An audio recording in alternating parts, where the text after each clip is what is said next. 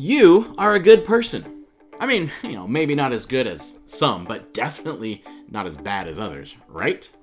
So is that being a good person thing, is it working for you? Like, has being good enough really given you the life you actually want? Or does it feel like something's missing? Is there more that you're wanting to experience, more that you want to be? See, maybe life is about more than just being a good person. Maybe there's something better we can be. So let's talk about it together.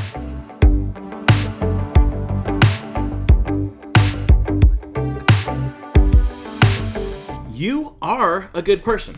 You are. How do I know? Well, first of all, you're watching a church YouTube channel. But also, I know that you have a code. You have a set of rules that you do your best to live by. How do I know that? Because we all do. We all have a list of rules we believe make someone a good person. It might be like an official list, like the 10 Commandments, or, doing what the Bible says. Or maybe it's just like a general rule of living. Either way, you're a good person. You don't break the law. You rarely get arrested. You try to be kind to people. You respect those who give you respect. You're not a murderer. You're not Hitler. You're not abusive. You're not a Republican, or you're not a Democrat. So you're a good person. But if we're honest, we all think we're a good person. But we don't all experience a life that actually works. I mean, think about it. If being a good person were enough, then really we'd all be perfectly happy and content. The world would be at peace. We wouldn't have this feeling that something is missing. So what's the deal? Like, what are we missing? Well, Jesus had this uncanny, this genius ability to see right to the heart of issues, see right to the heart of human nature. And he taught that the life we were actually made for is really only found in what he called the kingdom of heaven. This is God reigning in the hearts and minds and lives of people now. Which, when we hear that, we assume means following the right list of rules, like being good enough, making sure our good outweighs our bad. And Jesus knew we would go there, because we always do. So in his most famous teaching, he really sets us straight, and he shows us that following rules doesn't get us to a life that actually works. And so he says, "Don't misunderstand why I have come. I did not come to abolish the law of Moses or the writings of the prophets. No, I came to accomplish their purpose. I tell you the truth, until heaven and earth disappear, not even the smallest detail of God's law will disappear until its purpose is achieved. So if you ignore the least commandment and teach others to do the same, you will be called the least in the kingdom of heaven. But anyone who obeys God's laws and teaches them will be called great in the kingdom of heaven. But I warn you, unless your righteousness is better than the righteousness of the teachers of religious law and the Pharisees, you will never enter the kingdom of heaven." Huh? Wait, what? John, that completely contradicts what you just said. Jesus, we just read it. He said if we want to experience the kingdom of heaven, we have to follow the rules in the Old Testament, the Jewish law, the Jewish Torah, right? The 10 Commandments, eating kosher food, not wearing clothes with mixed fabric, making animal sacrifices. And he even says, our righteousness needs to exceed that of the religious leaders of his day. I mean, these guys were righteous. They had all the scripture memorized. They followed the law of God by word for word. They were so dedicated that they created even more rules in order not to even get close to breaking God's law. You're saying, John, that's the opposite of what you said. And honestly, it seems impossible. How can anyone be better than that? So first, Jesus is saying the Old Testament, the Jewish scriptures, are good. In fact, he's saying they're very good. They point us to righteousness. They point us to righteousness, a right relationship between God and others. But, he's saying, a right relationship with God and others isn't based on following the letter of God's law, but living out God's love. That's what we're going to see. Jesus is saying, those religious leaders, and you'll see this later on as the story continues in Matthew and the other Gospels. The religious leaders think they are good people because they follow the law, but their hearts have not been changed. They follow the rules on the outside. They're very religious on the outside, but inside they're dead. Jesus later will call them whitewashed tombs, right? A tomb that's really painted pretty and awesome, but inside is decay and death. And Jesus is saying the law and the prophets are good, because they were given to point people to the heart of God. And he says, I am here to show you God's heart, to make it possible for you, your heart, to be changed and to experience life that actually works. He says, I have come not to abolish the law, but to accomplish their purpose. Other translations say to fulfill their purpose. Well, what does that mean? Well, there's three ways to take that, and I think they all apply. First, he accomplishes the law because the Jewish scriptures pointed to somebody coming to restore humanity to God and to restore our true humanity to ourselves. And Jesus is saying, that person is me. I am here. I'm fulfilling what those scriptures were pointing to. Second, he accomplished them. He fulfilled them by actually living them out. Living out, exemplifying the true meaning of those scriptures, the true heart of God's law, which is love. Right? Jesus was the example of what it means to love God with our heart, mind, soul, and strength, and to love our neighbor as ourselves. He fulfilled those laws. And third, he is the fulfillment of the law because he is the fulfillment of God's promise through the prophet Jeremiah. But this is the new covenant I will make with the people of Israel after those days, says the Lord. I'll put my instruction deep within them, and I will write them on their hearts. I will be their God, and they will be my people. And they will not need to teach their neighbors, nor will they need to teach their relatives, saying, you should know the Lord. For everyone, from the least to the greatest, will know me already, says the Lord. And I will forgive their wickedness, and I will never again remember their sins. Jesus brought that new covenant, that new agreement between God and humanity through his death and resurrection. That's what we celebrate when we receive communion together. This new covenant, this new promise that God's law is not something we have to, like a list of rules we have to follow, but it's something that is in our hearts. And Jesus makes it possible for us to fulfill that law, not by giving us new rules, but by giving us a new heart.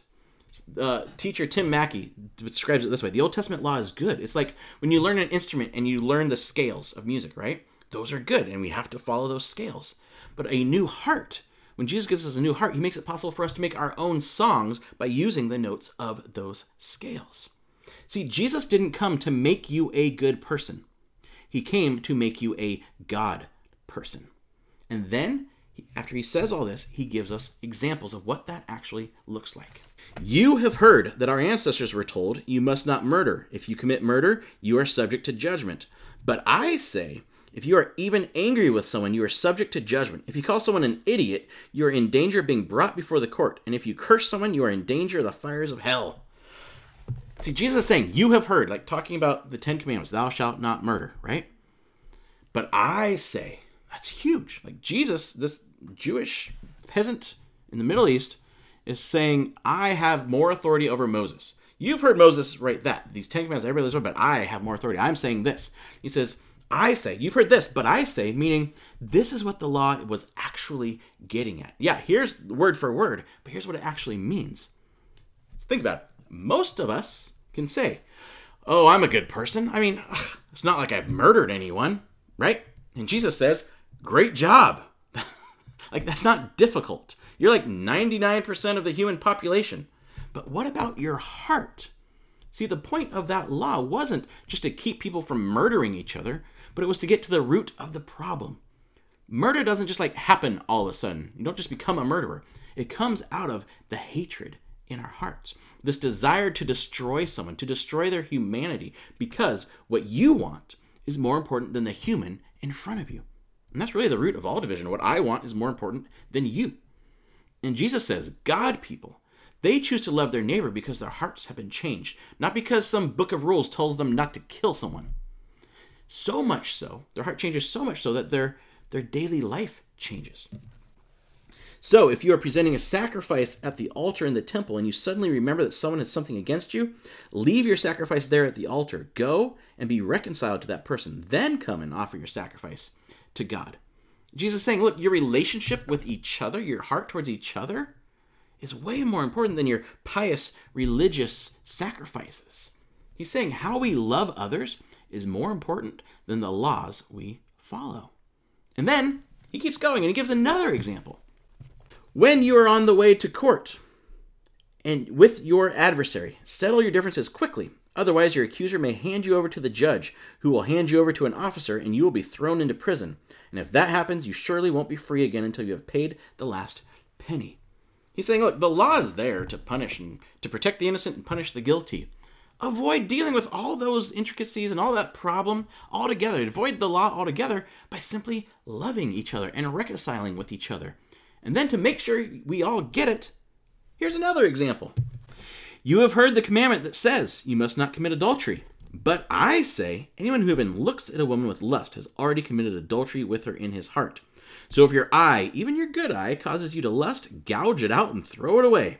It is better for you to lose one part of your body than for your whole body to be thrown into hell. And if your hand, even your stronger hand, causes you to sin, cut it off and throw it away. It is better for you to lose one part of your body than for your whole body to be thrown into hell. Whew. Now look, for most people, it's not difficult to not cheat on your spouse, right? Like you just don't do it. But every affair starts somewhere. Where does every affair start? In the heart. It's that root again. What you want is more important than them. Indulging your lustful cravings is more important than honoring their humanity, than honoring their dignity, whether you physically act on it or not. And so then Jesus uses the hyperbole of cutting off things and gouging things out to get the point across that this inner rot of our heart is so ruinous, it would be better to ruin our bodies in order to avoid it altogether. You might be saying, yeah, okay, I get that, the heart thing, right? But like, what if there's like legal loopholes? Like, there's the rule, but there's always a loophole to a rule, right? Listen, if you have to find a loophole, you are not loving. You have heard the law that says a man can divorce his wife by merely giving her a written notice of divorce. But I say that a man who divorces his wife, unless she has been unfaithful, causes her to commit adultery. And anyone who marries a divorced woman also commits adultery. See, in this patriarchal society, women had very few rights. They had very few protections. And if they were shamed by their husbands divorcing them, they had two choices. Either they had to go back to their father's house and completely shame their family in this honor shame society, or they had to live on the street doing whatever they could to survive. And men were divorcing their old wives for younger wives and made themselves feel like the good guy because, hey, I followed the law. It's legal. I gave her a written notice. I'm following God's law, so it doesn't matter how I treat them. You see that even today in places. And Jesus says, look, dude, the point isn't whether you did the right paperwork. You're mistreating her. You're using her. You're abandoning her. That is what it means to have the heart of God, to care about her, not just whether you're following the rules or not. And what's crazy about this passage, even now, it's used as a new rule that must be followed to the letter. In fact, women have been told that God wants them to stay in an abusive relationship because the husband never cheated. Therefore, Jesus says that divorce would be a sin. Isn't that crazy that Jesus protecting women in this culture has been turned into a hard and fast rule that has harmed countless of women in hundreds of cultures? So then Jesus continues, and he shows the stupidity of thinking that simply following the letter of the law is actually following God's heart. You have also heard that our ancestors were told, you must not break your vows. You must carry out the vows you make to the Lord. But I say, don't even make any vows. Do not say by heaven, because heaven is God's throne. And do not say by the earth, because the earth is his footstool. And do not say by Jerusalem, for Jerusalem is the city of the great king. Do not even say by my head, for you can't turn one hair white or black. Just say a simple yes, I will, or no, I won't. Anything beyond this is from the evil one. See, people are trying to get out of their oaths and their business promises and all that kind of stuff because they're like, well, I didn't swear it by Jerusalem. It's like kids saying, well, I didn't promise, or my fingers were crossed. Jesus says God people lives in such a way that when they say something, it can be trusted because they are so dedicated to honoring others that everyone knows they have no intention of trying to find a loophole to go back on their word. And this life is so radical that it begins defying common sense and actually starts transforming the world. You have heard the law that says the punishment must match the injury, an eye for an eye and a tooth for a tooth. But I say, do not resist an evil person. If someone slaps you on the right cheek, offer the other cheek also.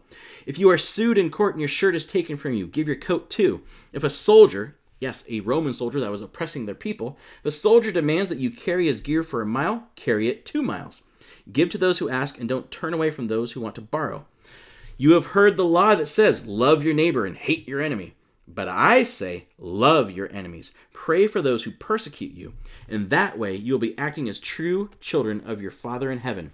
For he gives his sunlight to both the evil and the good, and he sends rain on the just and the unjust alike. If you love only those who love you, what reward is there for that? Even corrupt tax collectors do that much. If you are kind only to your friends, how are you different from anyone else? Even pagans do that.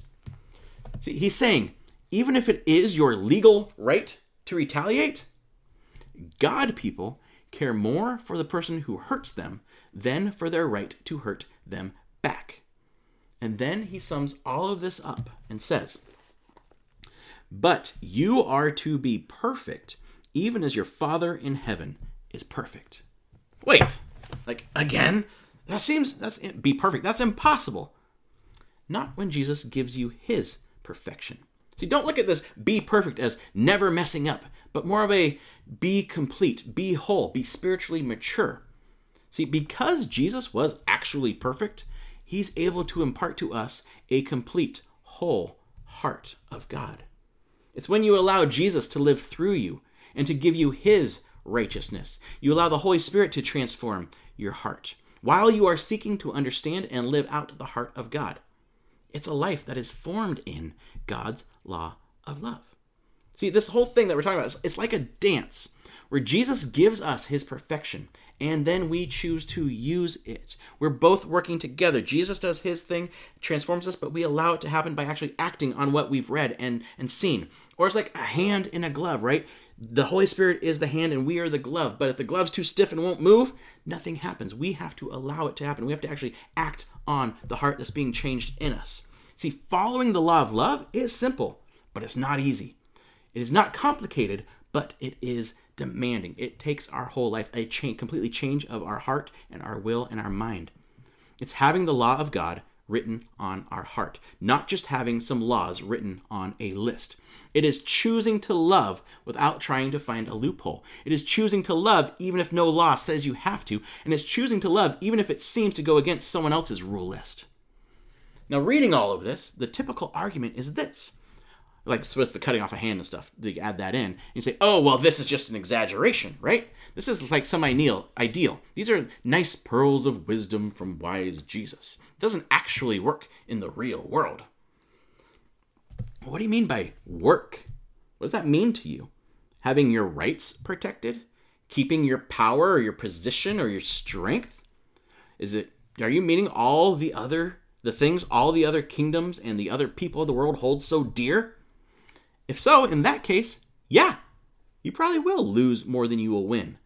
But if you actually live this way, and you allow your heart to be changed and you make those choices, you will gain so much more. It's what Jesus promises. If you try to hang on to your life, you will lose it. But if you give up your life for my sake, you will save it. And what do you benefit if you gain the whole world but lose your soul? Is anything worth more than your soul? See, what is a life of trying to be good enough and then expecting others to be good enough actually getting you? It's getting you fighting for your rights, right? Fighting because they aren't following your list of good. How's that working for you? See, the life Jesus offers, though it sounds crazy, is truly the only way that brings true life. It's the only life that actually works. See, what we just read is not a new list of things we need to try to do. That's just replacing a set of rules with another list of rules. This is a description of who we can be. This is a description of who we will be when we choose to accept Jesus as our God and our King, as we choose to allow him to live in us and through us, as we choose to allow the Holy Spirit to shape and change us one choice at a time, as we are given a new set of God instincts to act out of from our heart. So as we look at this and what it means to be God people, and we read this really challenging Sermon on the Mount, I want you to ask some questions. I want you to just, nothing hard, but ask this. What pushback or pushbacks do I feel to Jesus' teaching here? What is my, yeah, but, or I don't like that, or what is the pushback you feel? And then ask, what's up with that? Why do you feel that way? See, some are probably afraid of the idea of loving this idea of love is too loose, right? Because if people don't have rules, then they'll just do whatever they want. Why do you feel that way? Like, true love is not based on rules. True love is based on the object of your love, God himself. Others might be afraid of this because, of trying it and losing. They're afraid it won't work, like we just talked about. Listen, what you have to lose is nothing compared to what you will gain. Jesus didn't come to make you a good person. He came to make you a God person. And he offers this life, this counterintuitive life, to anyone who wants it. A life where things are actually right between you and God, where things are actually right between you and your family, between you and your coworkers, between you and your neighbors. It is a new life where you don't have to worry about what rules to follow and what rules not to follow. It's a new life where the law of God is written on your heart and you develop new instincts based on that law of love. And it all starts with accepting Jesus' invitation to join his kingdom, to trust him and enjoy him as your king. And the moment we do, that transformation begins because Jesus gives us new hearts, not new rules.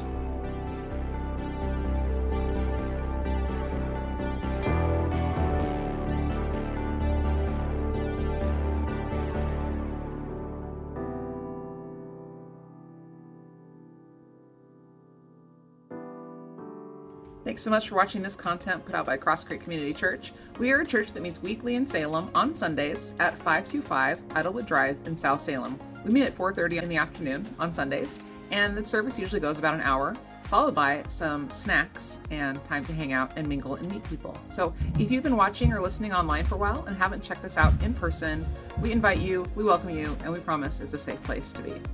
We also have weekly Connect groups that meet in homes and a Youth Connect for middle school and high schoolers.